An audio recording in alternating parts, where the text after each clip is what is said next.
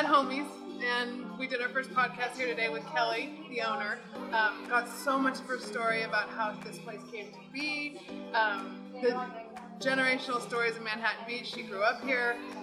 Loved talking to her about old Manhattan Beach, coming to modern day Manhattan Beach, and this space. Come see it if you haven't. It's amazing. It's homey.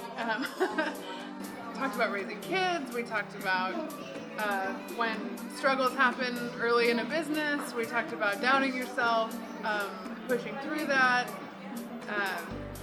So much initiative. She's a woman with a huge amount of initiative and purpose and drive. And she used to be an oncology nurse, a pediatric oncology nurse. I mean, the stories that people have that you don't even know are there until you ask, that's what I'm so fascinated with. That's where the generational learning comes in. She's raising a 17-year-old son. I have an almost 17-year-old son. There's just so many things that we connected on. And she was a joy to talk to.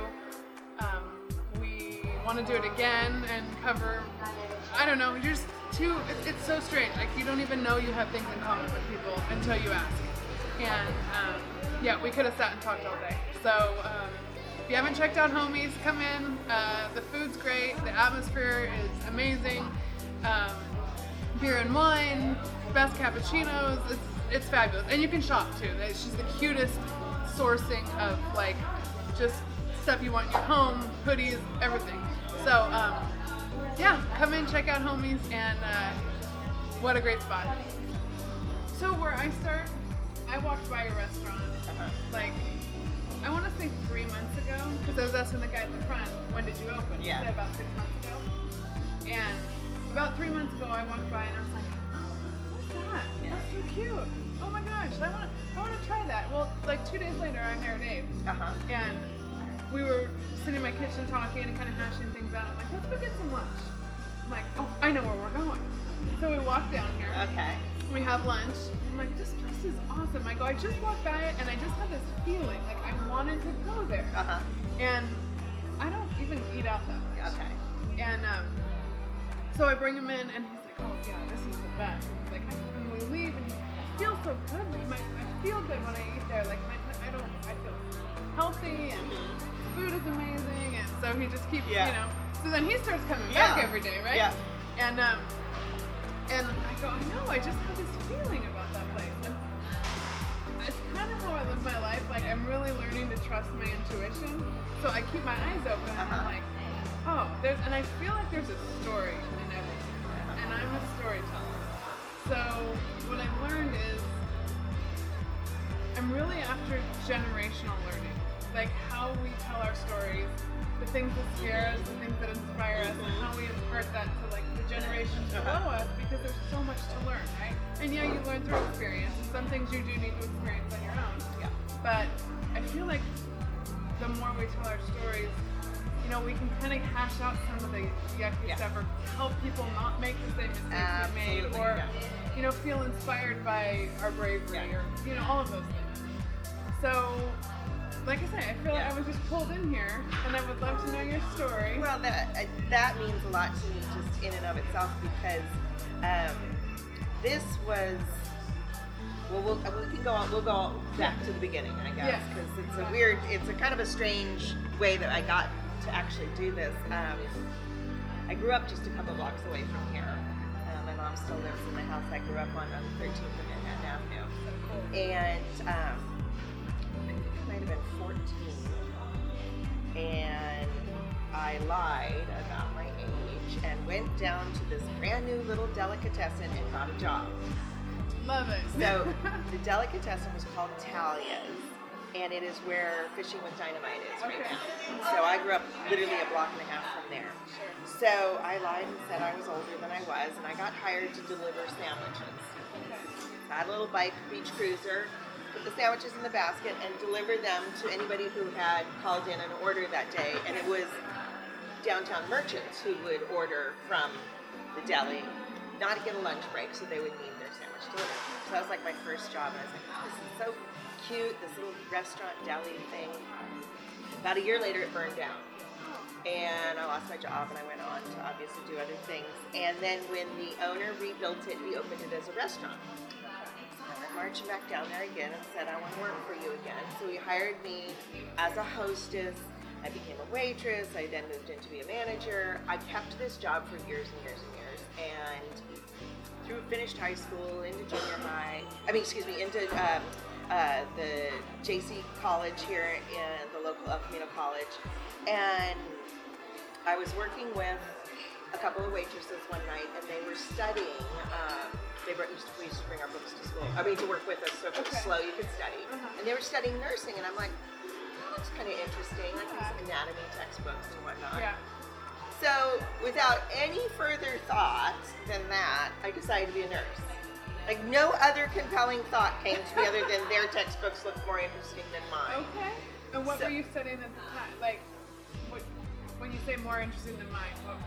Maybe something like English. I wouldn't even know. I was at like a junior college level, and I was so unfocused. Right? It was really. I was raised by a single mom. My older sister had moved away. I didn't have a lot of direction. Sounds like you had a lot of initiative. I had some initiative, I'll say that, but I didn't have a focus. I just knew that I should continue with education, but I just didn't have my place yet. Okay. So, started at the nursing program. Which they have a great nursing program. They have a great nursing program. And then at that point, I moved out. I was living with roommates, needed a little more income, left the restaurant, went into work. I think I worked at a grocery store, to be honest with you, and just for full-time with benefits and whatnot. So now I'm about 18, 19 years old. Studying nursing, but only trying to get the prerequisites done. Okay. And so that was just taking a little bit longer than I thought because I worked full-time. Yeah. Finally finished that, applied to Cal State Long Beach, and got into their nursing program. Okay. The person who owned Talia's was opening a new restaurant, which is currently still in town, called Mangiamo. Oh, sure. Okay. So I went back to work for them again. Okay. And at that point, I was in nursing school full-time during the day, and I would work as a waitress at night. Okay. So I'm back in the restaurant business again and again.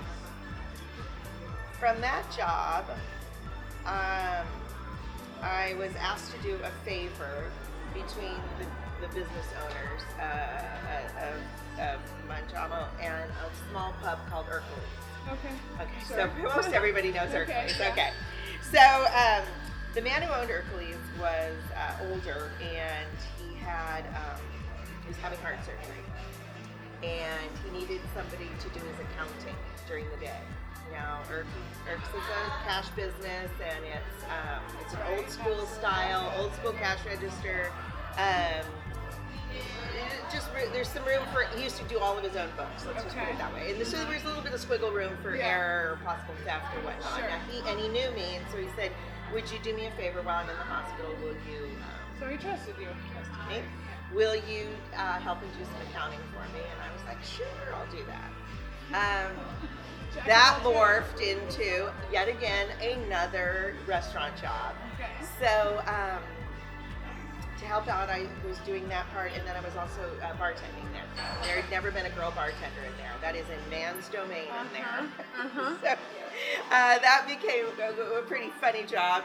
I was a bartender in there with all. It was great. I loved them. They loved me. It's a multi-generational in there. You can see grandparents, parents, and kids. Sure. Everybody can make it in there. Yeah.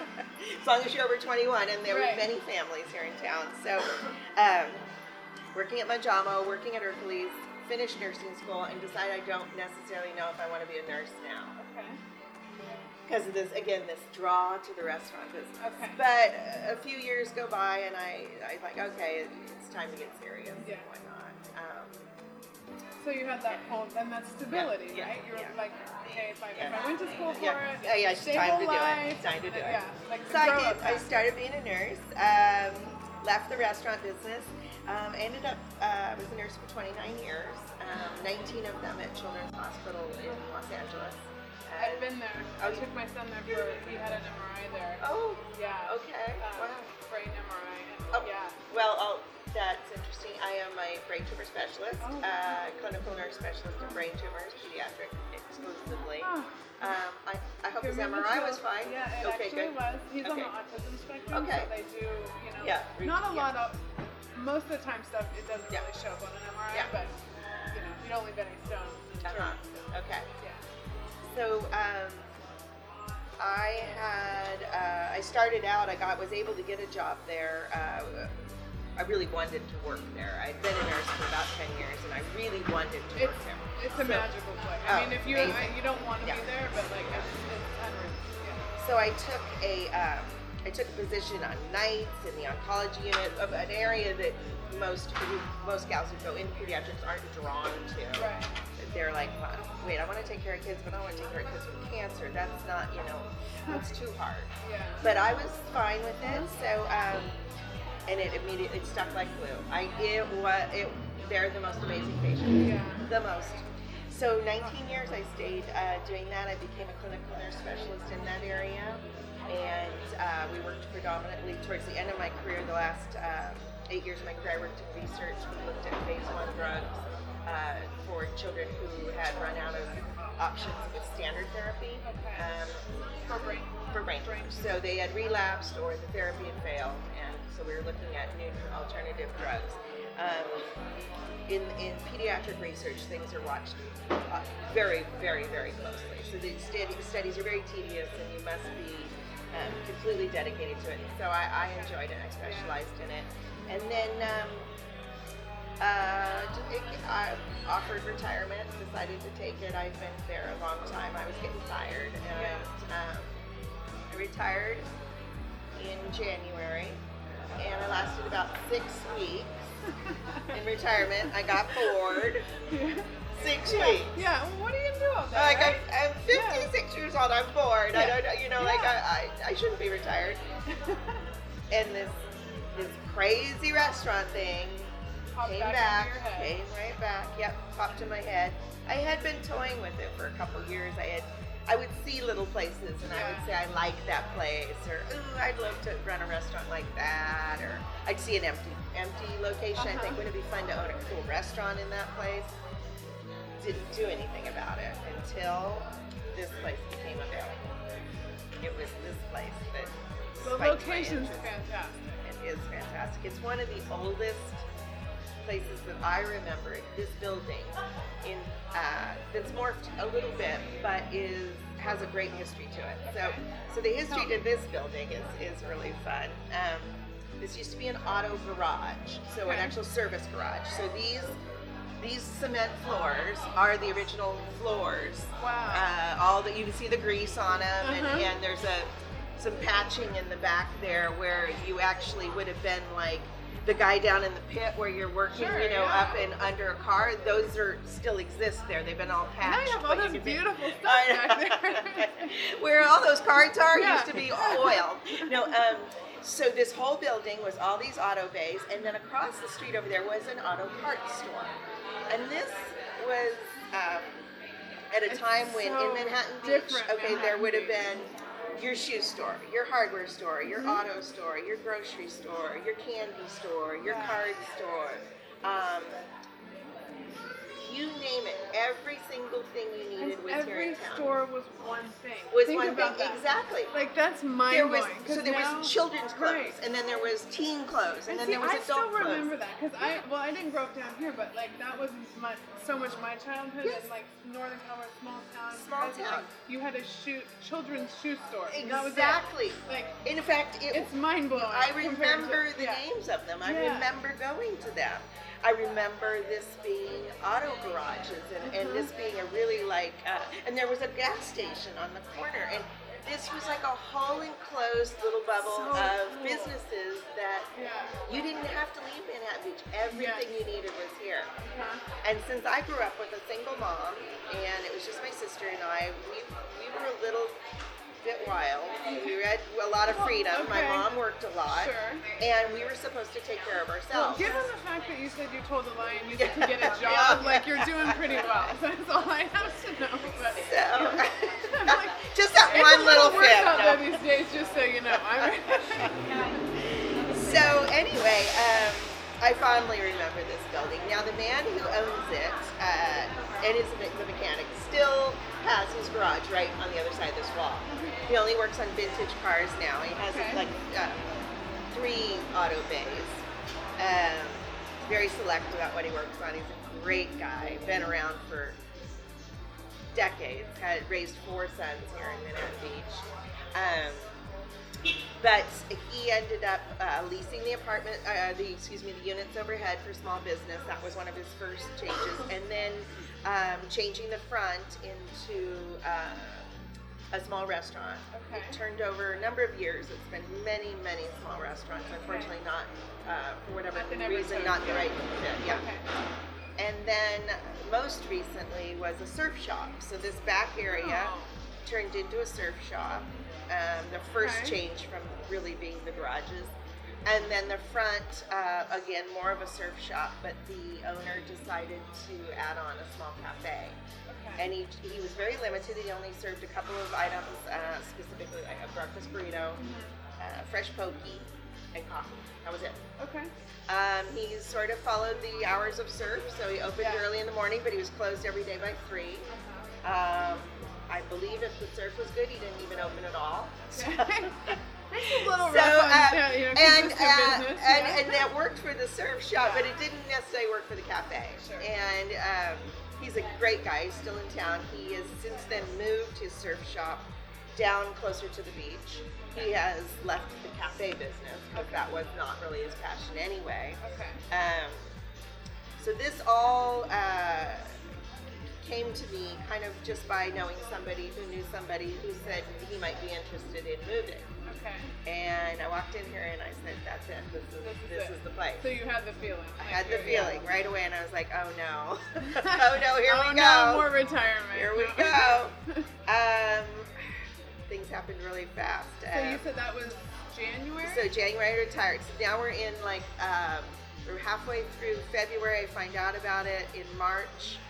We're talking about taking over the lease. I'm starting to try to visualize how I would do a layout. I find out that I have to do retail, and it's a mixed use, conditional use permit. So it's restaurant in the front, retail in the back. Do you do all of the sourcing? So this is all this. You pick all this stuff. Yes. You're beautiful. Thank you. This I think is I really want fun. That. I've asked for a lot of permission over the years. I'm really, really digging that sign. You might not need to do that anymore.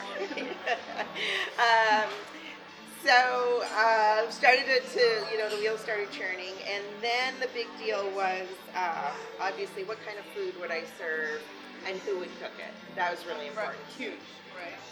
And how would I be different than what already exists in Manhattan Beach, which is a city I feel has great dining choices. Absolutely. A lot of high-end ones. Yeah. I didn't have the budget for that, and I didn't want to recreate the wheel here. I just why would I open a fancy restaurant? It doesn't really have the bones of it anyway, but I've got Love and Salt, and we've got Arthur J, and we have Strand House and Mangiamo, and Paderis. Lots of great choices. Oh my gosh, I could go on and on and on. It's fabulous. And truly, between the Zislis group and the Sims group, those are restaurateurs. Those people understand restaurants, and they are doing a great job at running them. I was like, I think I need to open a cafe. And maybe the old way of like what a cafe means. Where would you hang out? And what would you want to eat? Clean, fresh food, good coffee, beer and wine. Is there an audience for that? And the more I thought about it, and the more we sat and hashed it over, it came to me that this didn't exist here in town. As much as I think I knew the town over 56 years, I'm like, wait, I should do something like this. But I think you hit on something, because you do have an audience for this, because like you say, like the thing about your food is it's so good, and it's something, it's like something you could cook at home, but you don't. So because it's so clean, and it's like when you go out, often you feel heavy and tired, and you eat here, it's like tastes fabulous, but you go on with your day. You go on with your day. You don't have to go home and take a nap. You're like, you're not like, you're not on a diet tomorrow. It can come back the next day, like Jesus. Like him every day. So it's an honor to serve him every day. Yeah. Well, you hit on a concept, and then what I loved is like you come in and you get your cappuccino, but then you keep walking back. You're like, oh wait, I think I want to come back here at 5 o'clock. Because you get to your cute little wine bar, and you're like, oh, I could sit here too, you know. And that's exactly. It just started rolling with that, and so a mutual friend of my chef and I introduced us. I knew of him. We had a lot of mutual friends, and we had worked in the same places, and we were in the same industry, and again, the restaurant business. So I talked to him, I met him, we clicked instantly. We decided to go for it. We sat down, we wrote a menu, and we decided we would serve virtually what you see. There wasn't a lot of changes to it. It was a menu that we would eat and our kids would eat, and that's how we decided to do it. Little divide them. Yeah. And had he ever? Did he come from the restaurant business? Yes, okay. his whole life. Yeah. Okay. Although this is his first true kitchen of his. Okay. So, which was important to me that I have somebody who was passionate but wasn't so experienced as being a chef that they were too expensive for me to afford.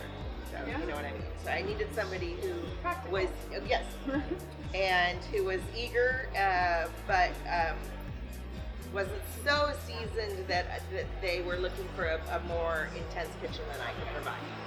So signed a lease, started to remodel it, not extensively, started to facelift it, I should say, and came up with the logo, which I get a lot of questions about. Yeah, so the word homie,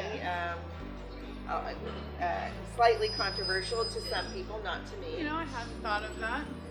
But very interesting. I hadn't either initially. Polarized society, which I was like, I try not to participate in, because honestly, the first thing I see is like when I walk in here, I'm like, it feels like my home. So I go straight off of that. I never even thought that. So what's interesting though is that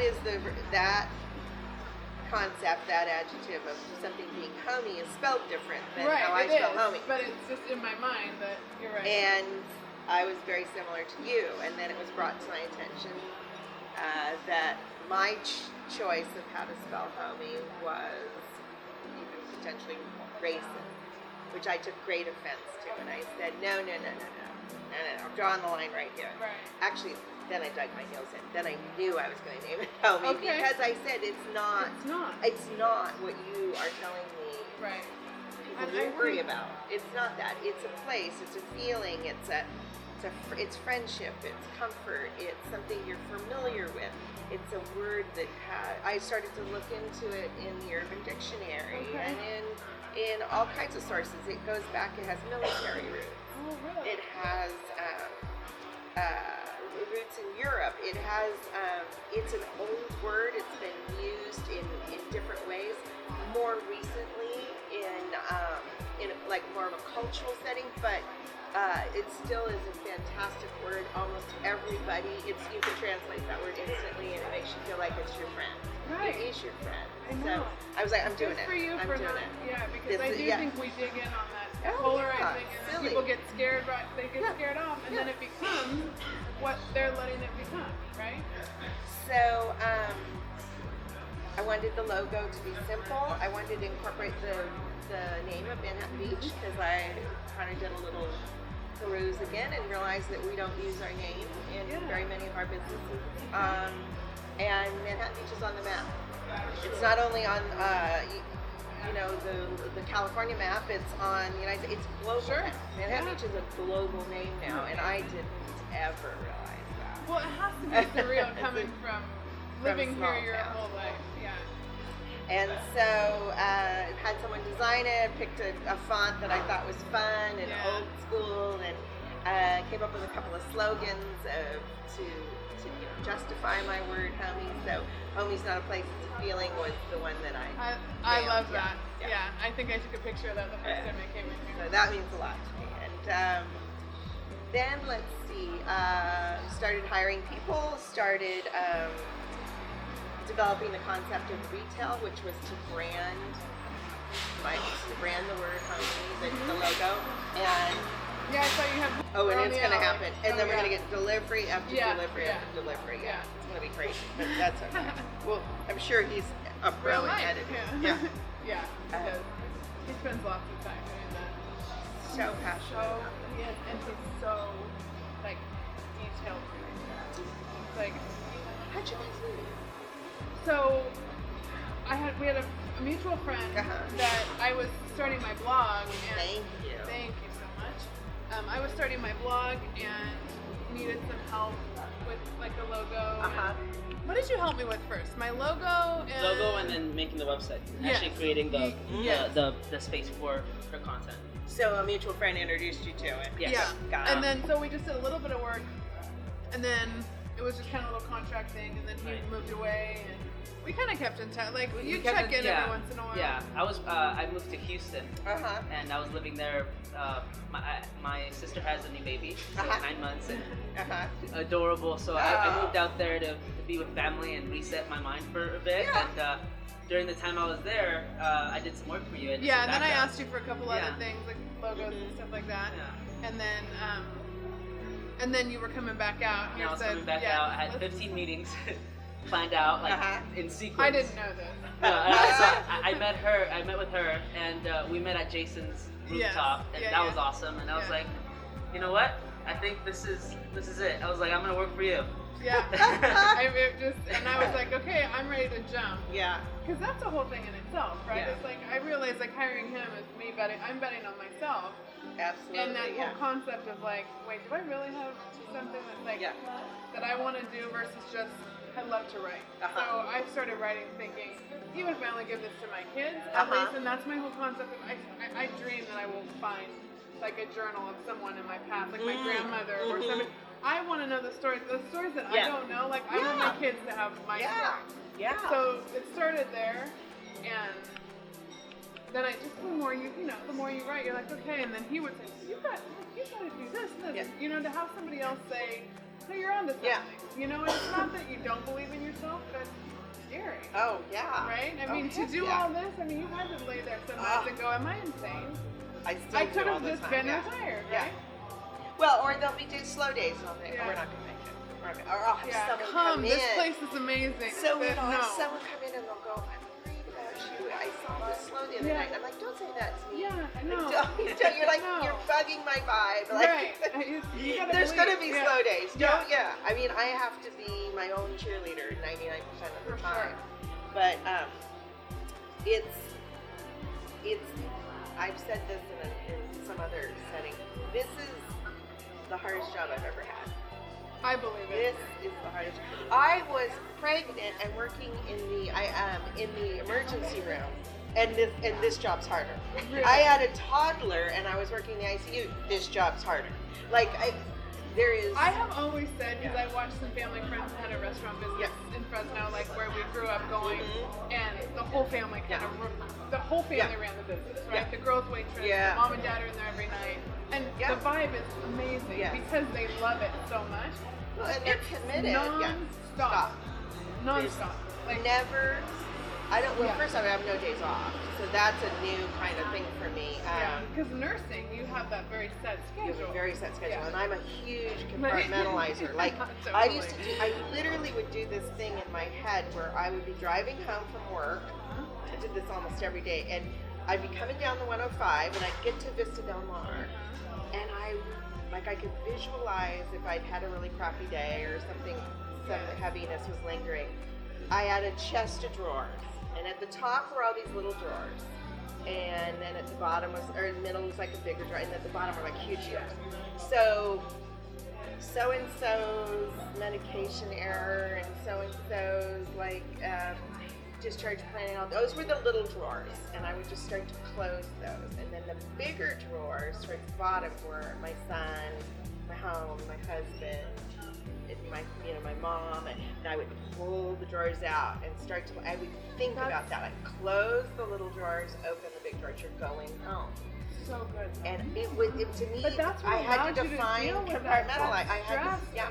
You know, when people say like, I don't want to do that job. Yeah. If you didn't have those skills, Yeah. you would have brought all that home. That was a complete effort in survival. Yeah. I don't have a chest of drawers right now.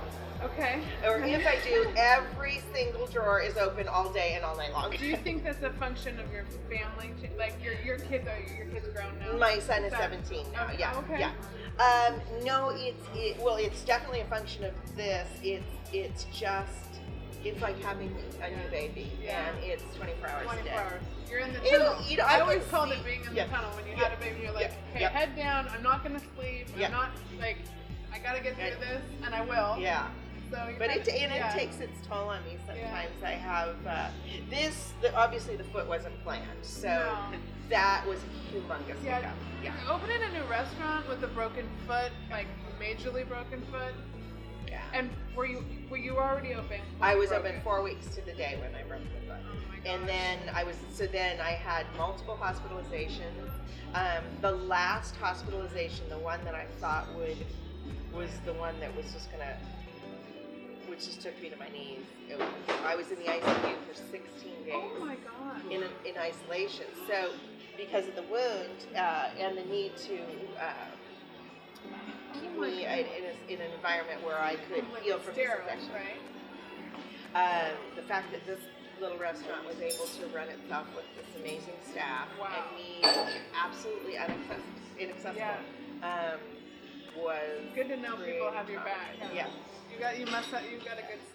I mean, at that point, I was like, something has to change. I have to get healthy. I have to get healthy anyway, but the restaurant needs me, or it needs somebody, me, to be here. I can't keep asking the staff to fill every single crack that opens up, and every day there's something that comes up. Something breaks, something goes wrong, somebody's not happy about something, somebody needs to speak to somebody and make a decision. And one of the things that I pride myself on is being able to make decisions and then own them very quickly. Because you just have to. Yeah, otherwise stagnation, and you have all these things open and you never get anything done. Yeah, absolutely. Or people are surprised I don't have partners, and it isn't that I don't like working with people, but I think it dilutes the ability to make decisions. Then you have to confer with each other and agree to something. Yeah. And while I probably should have a manager at this point, there's still so much that I need to be in charge of as the owner. There's so many decisions that have to be made as the owner because they impact me, that I've decided that once it's up and running in a much better format, then I can step back a little bit. But it's going to be a year or two. Okay, I'm sorry, we have to stop. He's super Are you kidding me? Can we have a guest appearance? Wait. Great concept. Okay, you can't just walk away and act like you're not here. Okay, there he is. Yep. Is that Ozzy? Get him, babe? Oh my God, look at you. Hey, you did it. That choice is made good. Roy. That did it. What is Look at you. Nice ring. I love the story. Okay. That's what I love. His name's Bob Roy. Okay. He's owned a hair salon right on the Turnpike. Sure. Okay. 56 years. Next to Becker's Bakery, he is the oldest business in town, and he is, break my heart, retiring and closing the salon in January. December 31st, his last day. He's a legend. He is a 100% Is he man. selling it to someone? No, or he just is retiring. Not to segue into unhappy stories, but it tied into this place kind of a little bit. Rent is atrocious in this town, and for merchants, it's really, especially in really Memphis, difficult. right? I mean, how do you keep all these little independent shops? And Manhattan Beach, I don't really understand the politics of controlling rent. I'd like to think that the city has some ability to negotiate with the people who own these buildings, but it would appear, at the rate that rents have gone up and the rate that we've lost small business, that there is no control over it. You do, and I've seen this other places because I have friends that own a restaurant in San Luis Obispo where I went to college. And when I moved to San Luis Obispo, this was 25 years ago, there was not a chain store in town. No chain stores. There was actually a city ordinance, no chain stores. So the 4 years I was there, they softened it to some extent. By the time I left, there was a Gap. Yeah. There was a few big names. Barnes and Noble came in, Starbucks came in. And now these friends of mine from Fresno move over there, and they open a pizza parlor, right? And it's a great concept, but you know, it's not a big chain. And the way that the rents have gone up, you know, what's come in and made it very hard on them. Like they're fighting because now it's Pottery Barn, and not to say like we all shop at those places, but you lose the term, like the little downtowns, downtowns disappear. And we have the big chains, right? You can just go right up on PCH. You've got all these. If you need your big stuff, you can go get it. But I hate to lose the little bookshops, the little, you know, the random T-shirts, like, you know, where are you going to find that stuff? And then you lose the stories. You lose the stories. And he is a storyteller, if anything. He knows so much.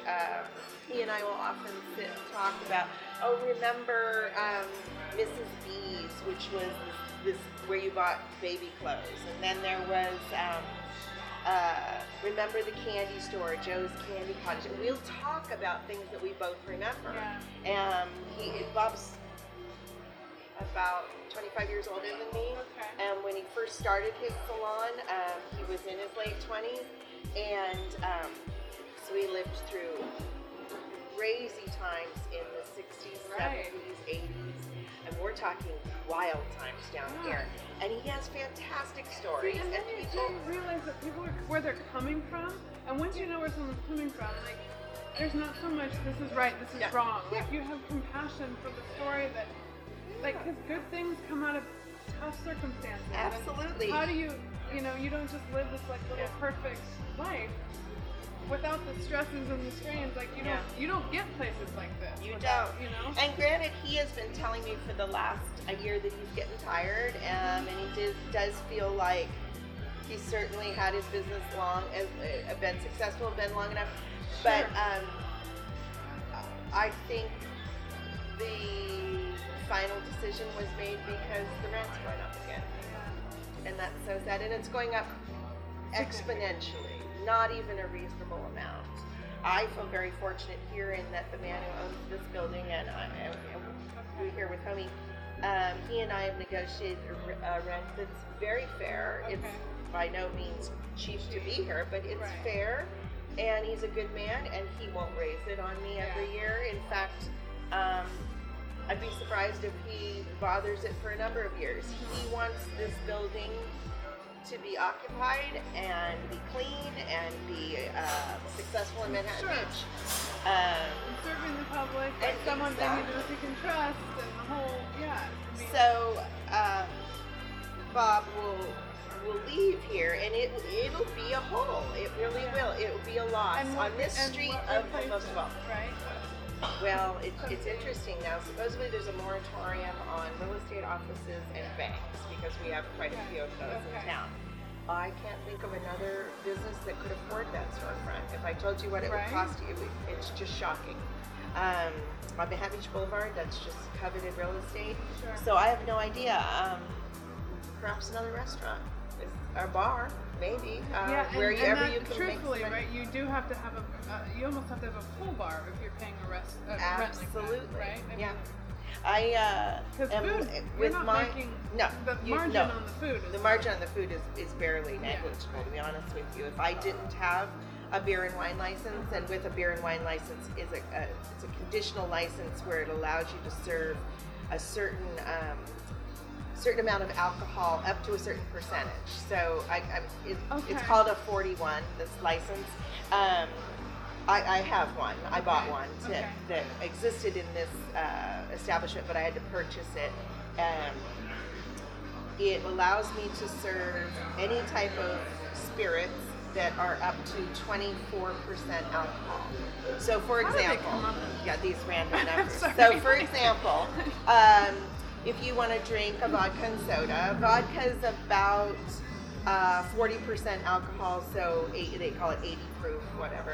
Okay. I'm allowed to have 24% alcohol, which is 48 proof. That's Okay. as high as I can go. Okay. So what I've done is I've found distributors that sell. There's a couple different versions of it, but most of them are based out of, it's a rice base. Oh, sure. Almost like Okay. a sake. I've seen But that. there's a version of a vodka, a tequila, a bourbon, and they're delicious. Okay. They taste exactly like Not the quite as true strong. alcohol. They're just Good not for as me. strong. Fine for me Yeah. as well. So while I'm not serving a Belvedere on the rocks, because I can serve a specialty vodka drink. We have a couple of homemade drinks that I we was make gonna that say, are really 'cause fun. yeah, We have a right. couple mixes. I could make you a vodka cranberry, and you'll love it. I can Yeah. make you a mimosa. You'll love that. So we have that capacity, and yes, that Oh, helps your in life the income. experience. Like you do not get someone that makes who's a bartender and then you go all the way to the oncology department and she'll And tell then you them, go this is all the what way I'm back. talking about. In It's fact, I can amazing. make a really good Bloody Mary. Oh. Spicy? Yes, Yeah. and we have a really Okay. great secret recipe that we Oh, do. It's okay. fun with that. Good to know. But that was something that was important to me because that's how you're going to make it down Yeah. here is a combination of income. So my Sure. retail, my food, and then my alcohol. There's no question about it. That helps pay the bills. But I think so. We segued for a second there on the. Ozzy threw us off. I know right? Ozzy threw us off somehow. Anyway, I don't know. No, maybe we didn't forget anything. We got every. Where did we jump somewhere? Did we get interrupted? I think it's been. Is it there's flowing? yeah, Okay, there's okay. continuity and everything. Okay, yeah. good. Yeah. Because I thought I lost something and we were going to come back to it. I So know. wait, it Oh. told me that you were saying there's a dinner that you signed up Oh yeah. for. Something You said the fancier. 5th. Of this, that special chef that's gonna come in. Oh yes. So okay. So we of course experimenting with what works. Now this place is a slam dunk for breakfast and lunch. There is So we good. are on the map. Yeah. Every day Sure. we get a great crowd. I love it. We're open 7 days a week. 7 in the mornings. We get that kind of early coffee people on their way to work. We get Yeah. a nice breakfast group. We get a great lunch, and again a lot of locals, a lot of merchants. This particular many different restaurants that it's been has never been super successful at night, and in fact some of them have not even been open at night. The one just previous to me Yeah, because when you was actually, not. I mean, besides the kettle, Yeah. when you think Yeah. about this way, Yeah. people kind of stay. Yeah. So Rockefeller is the only, Okay. well, Uncle Bill's, which of course is a daytime Right. restaurant. Then the Rockefeller, which is open, but they are very limited in their hours. And then you come along this way, and it's just the kettle. Until you get. And yeah. this was the most recent restaurant that this was. It was not a dinner restaurant. He was Okay. never open at night. Okay. So that had been a couple of years, and I just think it got off people's radar. Sure. So reopening for nights has been a challenge, but we're building on it. Okay. The alcohol, of course, Uh-huh. helps. People want to have a glass of wine with dinner, and I appreciate that. I do too. Yeah. What I've been sort of open to is trying to create a space here for parties. Events. Great Even the idea. simplest thing, Yeah. a book club, Yeah. chamber of commerce meeting, a private dinner party, a school event, you Sure. name it. So we comfortable. are, we've been entertaining a lot of ideas about like this.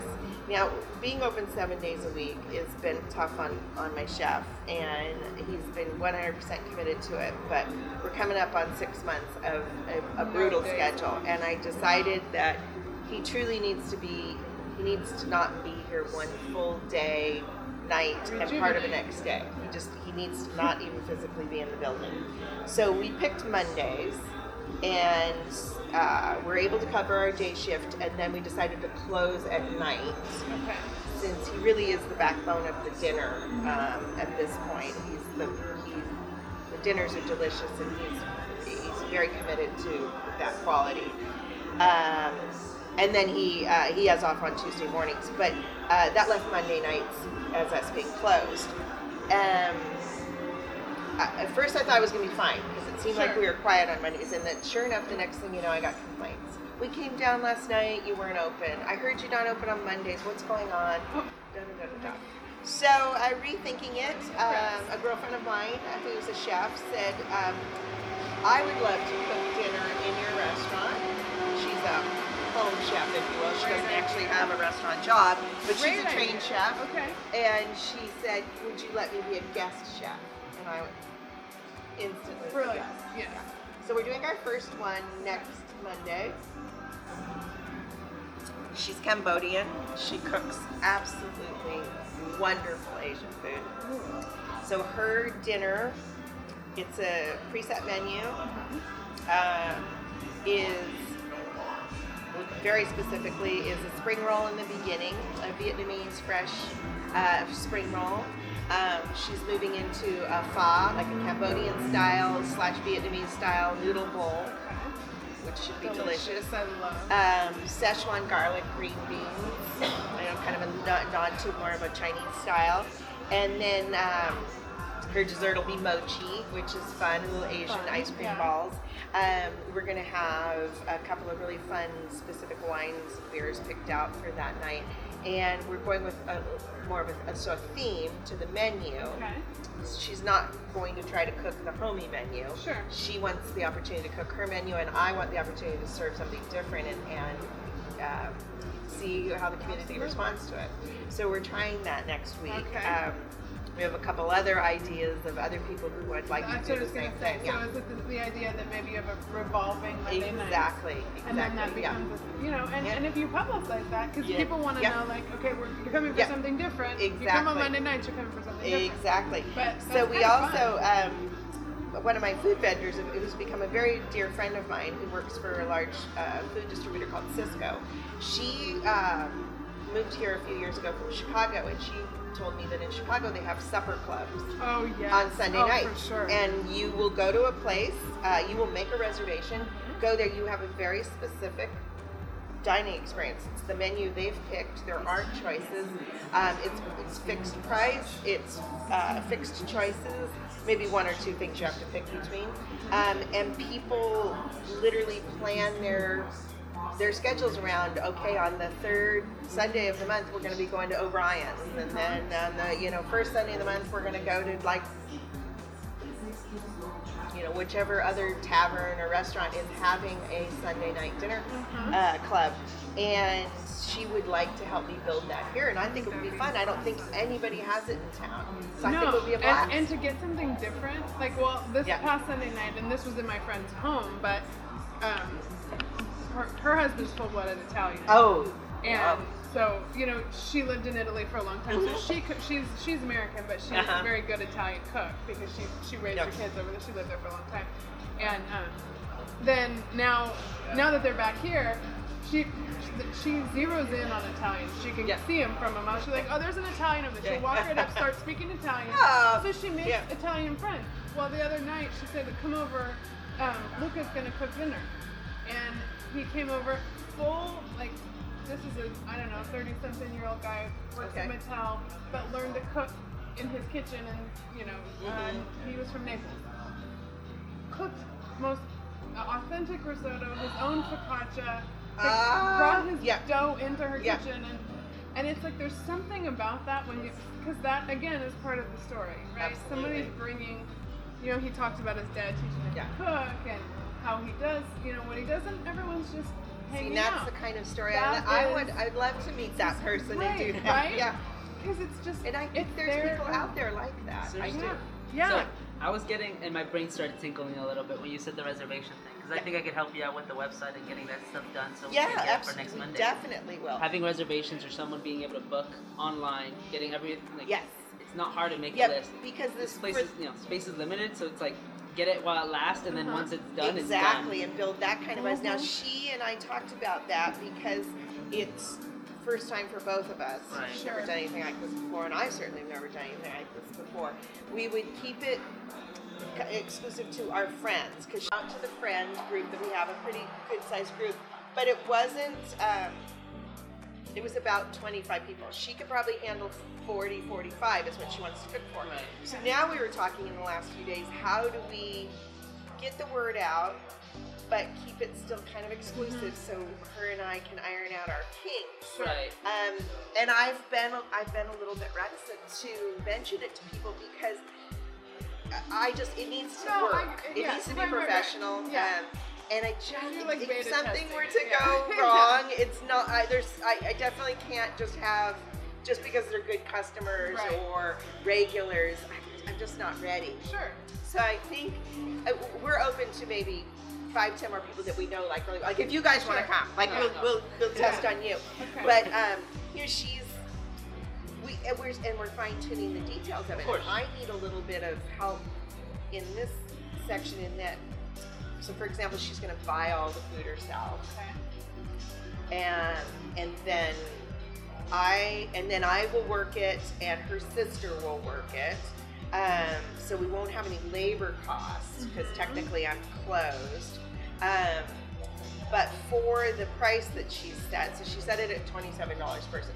So she's keeping the $27, and then the money that I would make would be off any of the alcohol that would sell.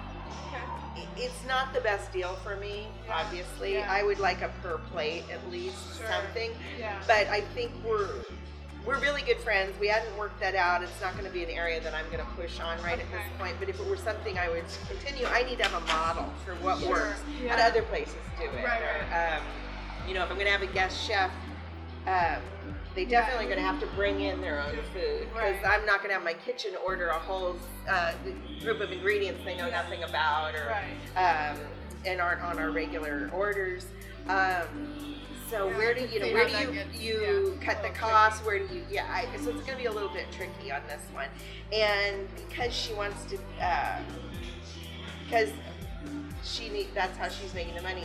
I can't even invite people and say this one's on the house, like just to beta test with me, as you said. So it's making it a little bit sticky, and I think it's going to be fun. I think it's going to be delicious. We just need to get through this first one and see how it actually flies. So interesting that people say that you've heard complaints, which on one hand is a great thing because it means they love you. I know, right? But on the other hand, I would want to say my chef needs a rest. Like, he's a person. He's a human being. He needs to go home. Yeah. He needs to sleep for a night. He needs and then hopefully at some point those stories need to resonate too, because everyone needs a break. Well, and I think a lot of really successful restaurants are closed on a quiet night. Tuesdays. Yeah, exactly. Mondays or Tuesdays, and I can think of and fancy and not fancy. Exactly. I mean, all the way across the board. It's almost like a break for everybody. Right. My entire staff, the place itself, the wear and tear, you need to fix something. Yeah, and you need to, in fact, Monday night this week, we changed all these lights. We hung a bunch of pictures. He drilled in some walls. He had to fix some things. And I was like, thank goodness we're closed because we could not have done this while we were open. I was thinking, God, we're closed. Yeah. I mean, I can't get a handyman in here at 10 at night or before 7 in the morning. No. So it was like just a break for everybody. Sure. But I would love to do maybe every other Monday, something like that, where we do this fun chef experience. Sure. And so we'll That'd be good. Yeah, we'll get to it. Yeah. I think we'll get there. I hope it takes off. I think it would be a good idea. And again, I don't think anybody's doing it in I was town. gonna say, it's something Chefs new, are pretty particular to their kitchens, and I'm Oh, guessing for sure. it's at least some of these nicer places are like, my chef would never let anybody cook in his own kitchen, kind of thing. So, and yet there's a group of people who have no place to cook, but have the skill set to do it. So I have no problem letting them in there. And they also have audiences as well. Absolutely. So it's a marketing technique as a whole. Yeah. I think it's a good idea. I think we stick can build with it. on it. Yeah. We could even keep it as simple as just filling the front of the restaurant only seats 28, I think. Is that right? Yeah. Maybe high 20s, low 30s. That would be perfectly fine to do almost one seating at that. Yeah. 2 at the absolute most. and never even have this seating. Sure. Just have access to the bathrooms, and that's it. Yeah. But yeah, I would love to develop that. I just need to pick people's brains and find out who knows more about it and who has good advice about it.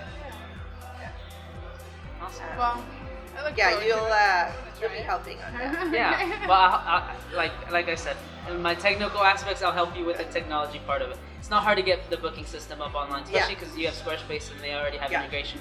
We can get like Open Table just for that little like small One time night? amount. Yeah, like the reservation amount. It's not gonna be It's not gonna be difficult. Okay. I think it's a simple setup. It's just talking about it and getting the like I said, the idea's there. Yeah.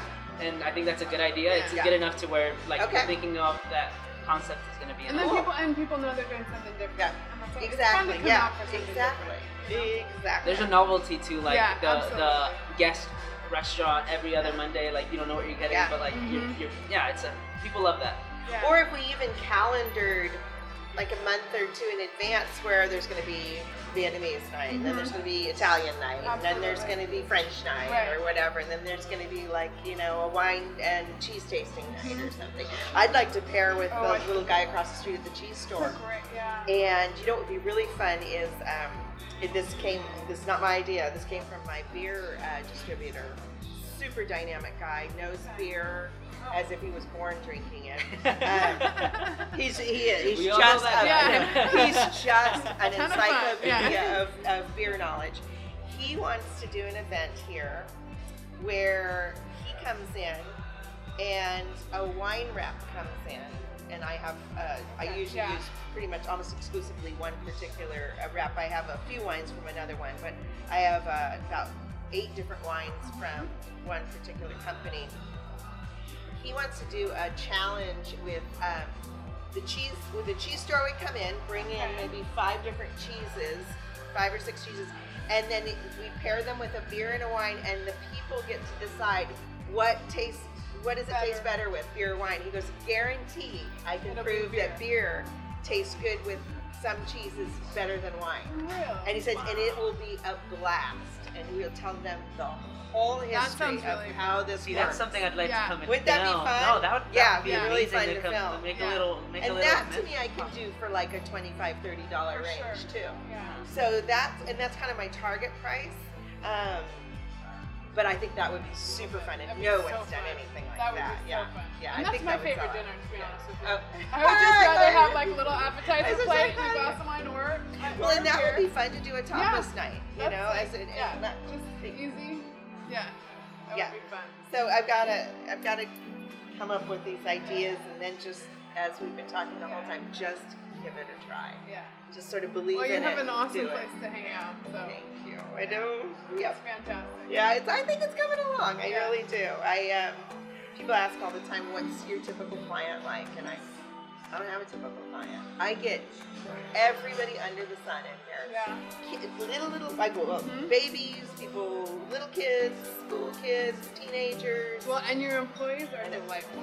They are fantastic. They are the happiest. And they're really from the second you walk in, they have they're charisma so on demand. inviting. It's like they do, and they're so good. I'm real. lucky. It's so real. They're very genuine. So, they are. yeah. Well, they can speak to their own age group, which is 20s. They're very good with older clients and even grandparents and whatnot. They're super great with the family. It's just they're good. They have cool pleasant. stories too. We already heard the submarine. Yeah. I'm like, you should sit down. Let me talk to you about 11 months on a submarine. On a submarine. Under the North Pole. Exactly. Really? And he's also been a logger. So I know. And he himself is just sit here all a day. chef. And I know, he's a about- fascinating kid. And he's just one of I have 6 basically full-time employees that each one of them has an amazing story. It's so fun. It is so fun. Cool. So I found out through doing this business that there is, it's generational attitudes towards work. I can speak to Abe's generation. Abe, you seem to be a bit of an anomaly. But there is an interesting dynamic going on now where people aren't as driven to find their career job as they are to have experiences.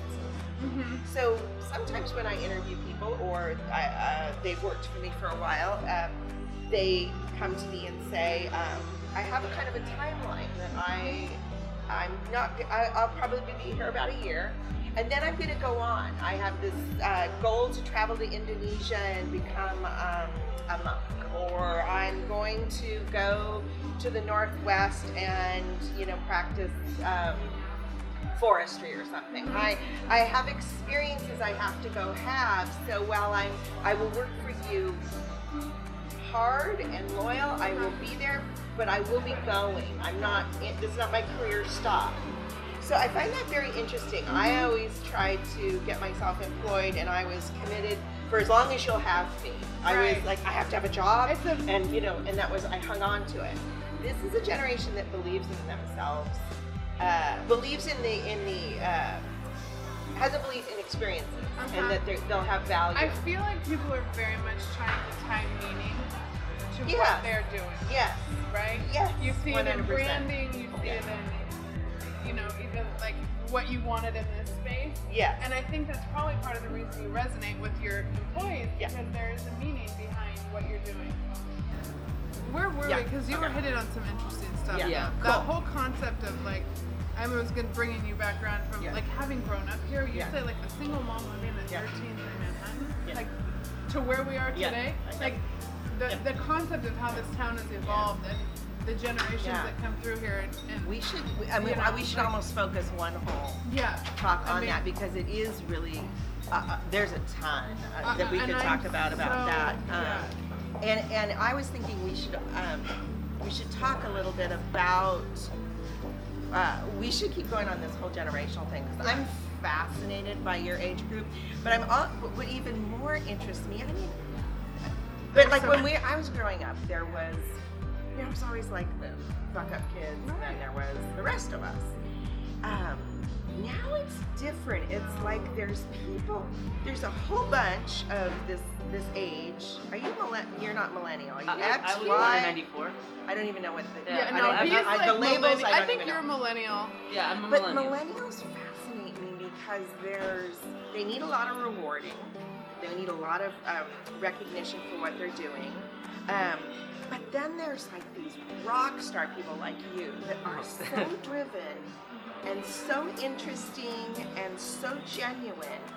And then there's these needy, whiny, like pathetic ones. I don't even, it's so weird. Like, it is so fascinating to me, and it's driven on, it's more out of motivation and dedication to hard work. Like, there's such a huge difference to me now. Whereas when I was growing up, it was just, you were either a fuck up or you were just normal. Like, it wasn't these really distinct things. There was, and often it was related to income. It really was. And it's so interesting, when I grew up here, the coveted property was not the beach. It was inland in the tree section. Really? All of the, Poinsettia, Elm, all those streets. Beautiful neighborhood. Those were the coveted properties. Nobody wanted to live at the beach. You were considered. Oh my gosh! The closer I can get to the water, the better. And it was so weird because there was no kids down there. There was no homes down here. It was odd for a single woman to move two young children to a house on the beach. It was just not. It wasn't considered like family oriented.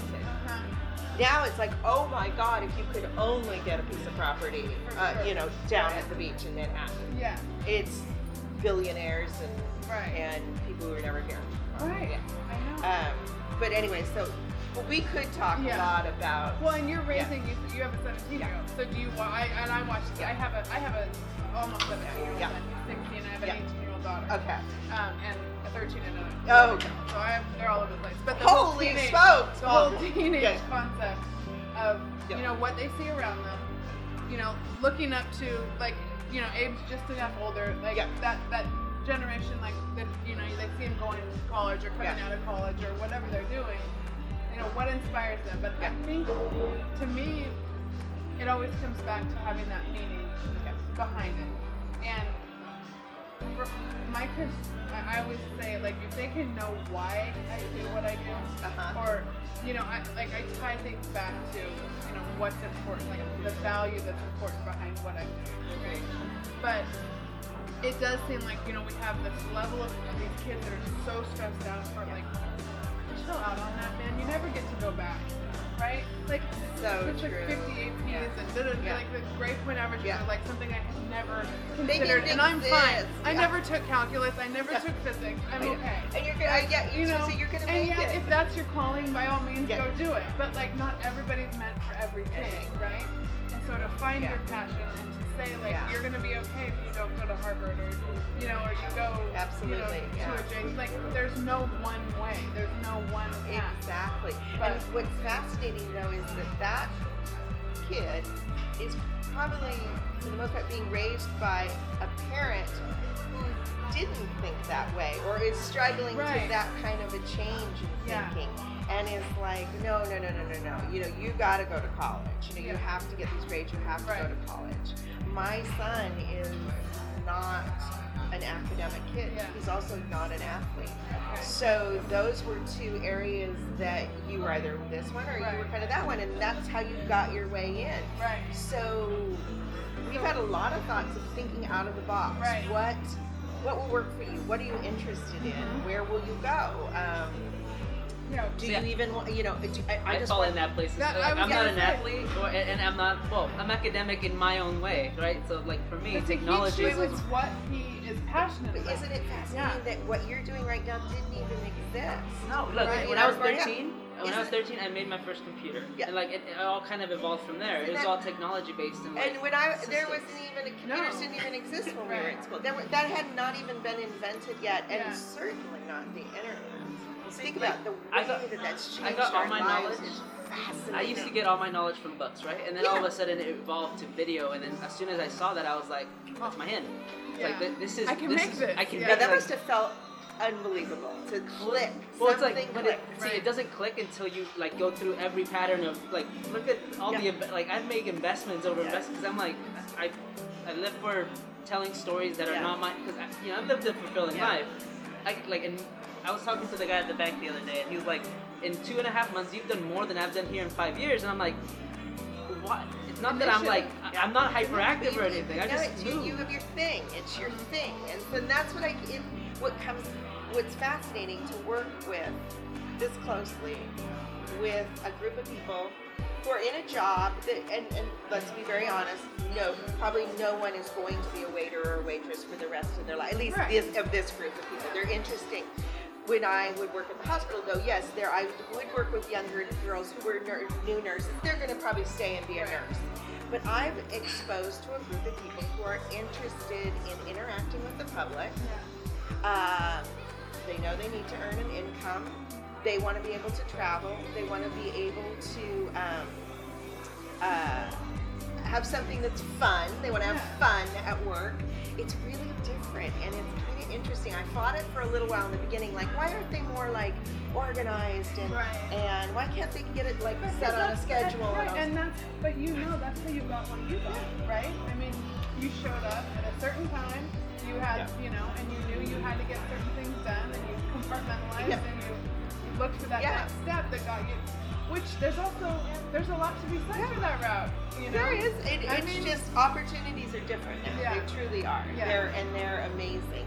And I believe that it's possible my kid will end up being in a career that doesn't even exist yet. Right. Because watching you guys have that experience is pretty amazing. Pretty amazing. I mean, I think about, you know, the lack of the internet and the cell phones and all things that I couldn't get through a day without it. But so I think somehow right you now, still have to have like the things that you taught, like and learned growing up, like discipline and consistency and those things, because you'll never get to where he is, and being able to have that freedom without also having the discipline, right? So it's balancing those things. And coming back and saying, I'm going to keep, you know, like, okay, so people don't show up on the first day. That doesn't mean you fail. Right? Like, because there's so much instant gratification in their generation that, like, you know, I always joke that my kids, if I'm not there, they give me about 2 minutes before they're like, where are you? It's like, I stopped at the light. Yeah. I'll be there, you know, like, you know, I mean, it's okay, you know, so true. Like this, whereas we It's used so to have true. to like kind of make it work a little bit longer and be more, a little more patient. So true. It is fascinating. I try not to worry about my son. I jokingly say because there's enough moms already worried about you. Like all my girlfriends are worried about him. I'm like, you guys got it. He'll be fine. Literally, I don't have to worry about you. They've got it. Yeah. Well, I think that as a mom, that's pretty good, healthy perspective. Well, I think you and I have something to share with other moms because if they could just take a breath and say, it's going to be okay. It's going to be okay. It's going to be okay. Even if you don't go to the Ivies, even if you don't go to college. Like, and it's not to say, like, but I do have one where I'm like, we're going to figure out your path. Like, the others, you can kind of see, like, maybe we'll be a little more traditional. But if they, you know, like, that fourth one opened me up to the idea of like, oh, I see. Interesting. Okay, now it actually teaches me something about the first three, who could be a very traditional path, but you know, if something happens, that one taught me, we roll with it, you know, and we figure it out, and as long as they're being allowed to discover themselves and find out what their passion is, it works out. It works out. It totally works out. Yeah. If I'm not living proof of it, the one thing that will always be the same is it'll change. Yeah. That's the one thing you can count on. Constant. It's always going to change. And I would, if you asked me 2 years ago if I was going to open a restaurant after I retired from nursing, I would have laughed in your face. Yeah. That's awesome. Well, it's worth coming down. This place is amazing. I had a feeling the first time I walked by. So, thanks for talking to me. Oh, my pleasure. Thanks. It's Halloween at Homies, and we did our first podcast here today with Kelly, the owner. Got so much of her story about how this place came to be, the generational stories of Manhattan Beach. She grew up here. Loved talking to her about old Manhattan Beach, coming to modern day Manhattan Beach, and this space. Come see it if you haven't. It's amazing. It's homey. We covered so many topics. Ozzy Osbourne came in. Not really, it's Halloween, but he was a longtime business owner on Manhattan Beach Boulevard. We just talked about raising kids. We talked about when struggles happen early in a business. We talked about doubting yourself, pushing through that. So much initiative. She's a woman with a huge amount of initiative and purpose and drive. And she used to be an oncology nurse, a pediatric oncology nurse. I mean, the stories that people have that you don't even know are there until you ask, that's what I'm so fascinated with. That's where the generational learning comes in. She's raising a 17-year-old son. I have an almost 17-year-old son. There are just so many things that we connected on. And she was a joy to talk to. We want to do it again and cover, I don't know, just it's so strange. Like, you don't even know you have things in common with people until you ask. And we could have sat and talked all day. So if you haven't checked out Homies, come in. The food's great. The atmosphere is amazing. Beer and wine, best cappuccinos. It's fabulous. And you can shop too. It's just the cutest sourcing of like just stuff you want in your home, hoodies, everything. So come in, check out Homies, and what a great spot.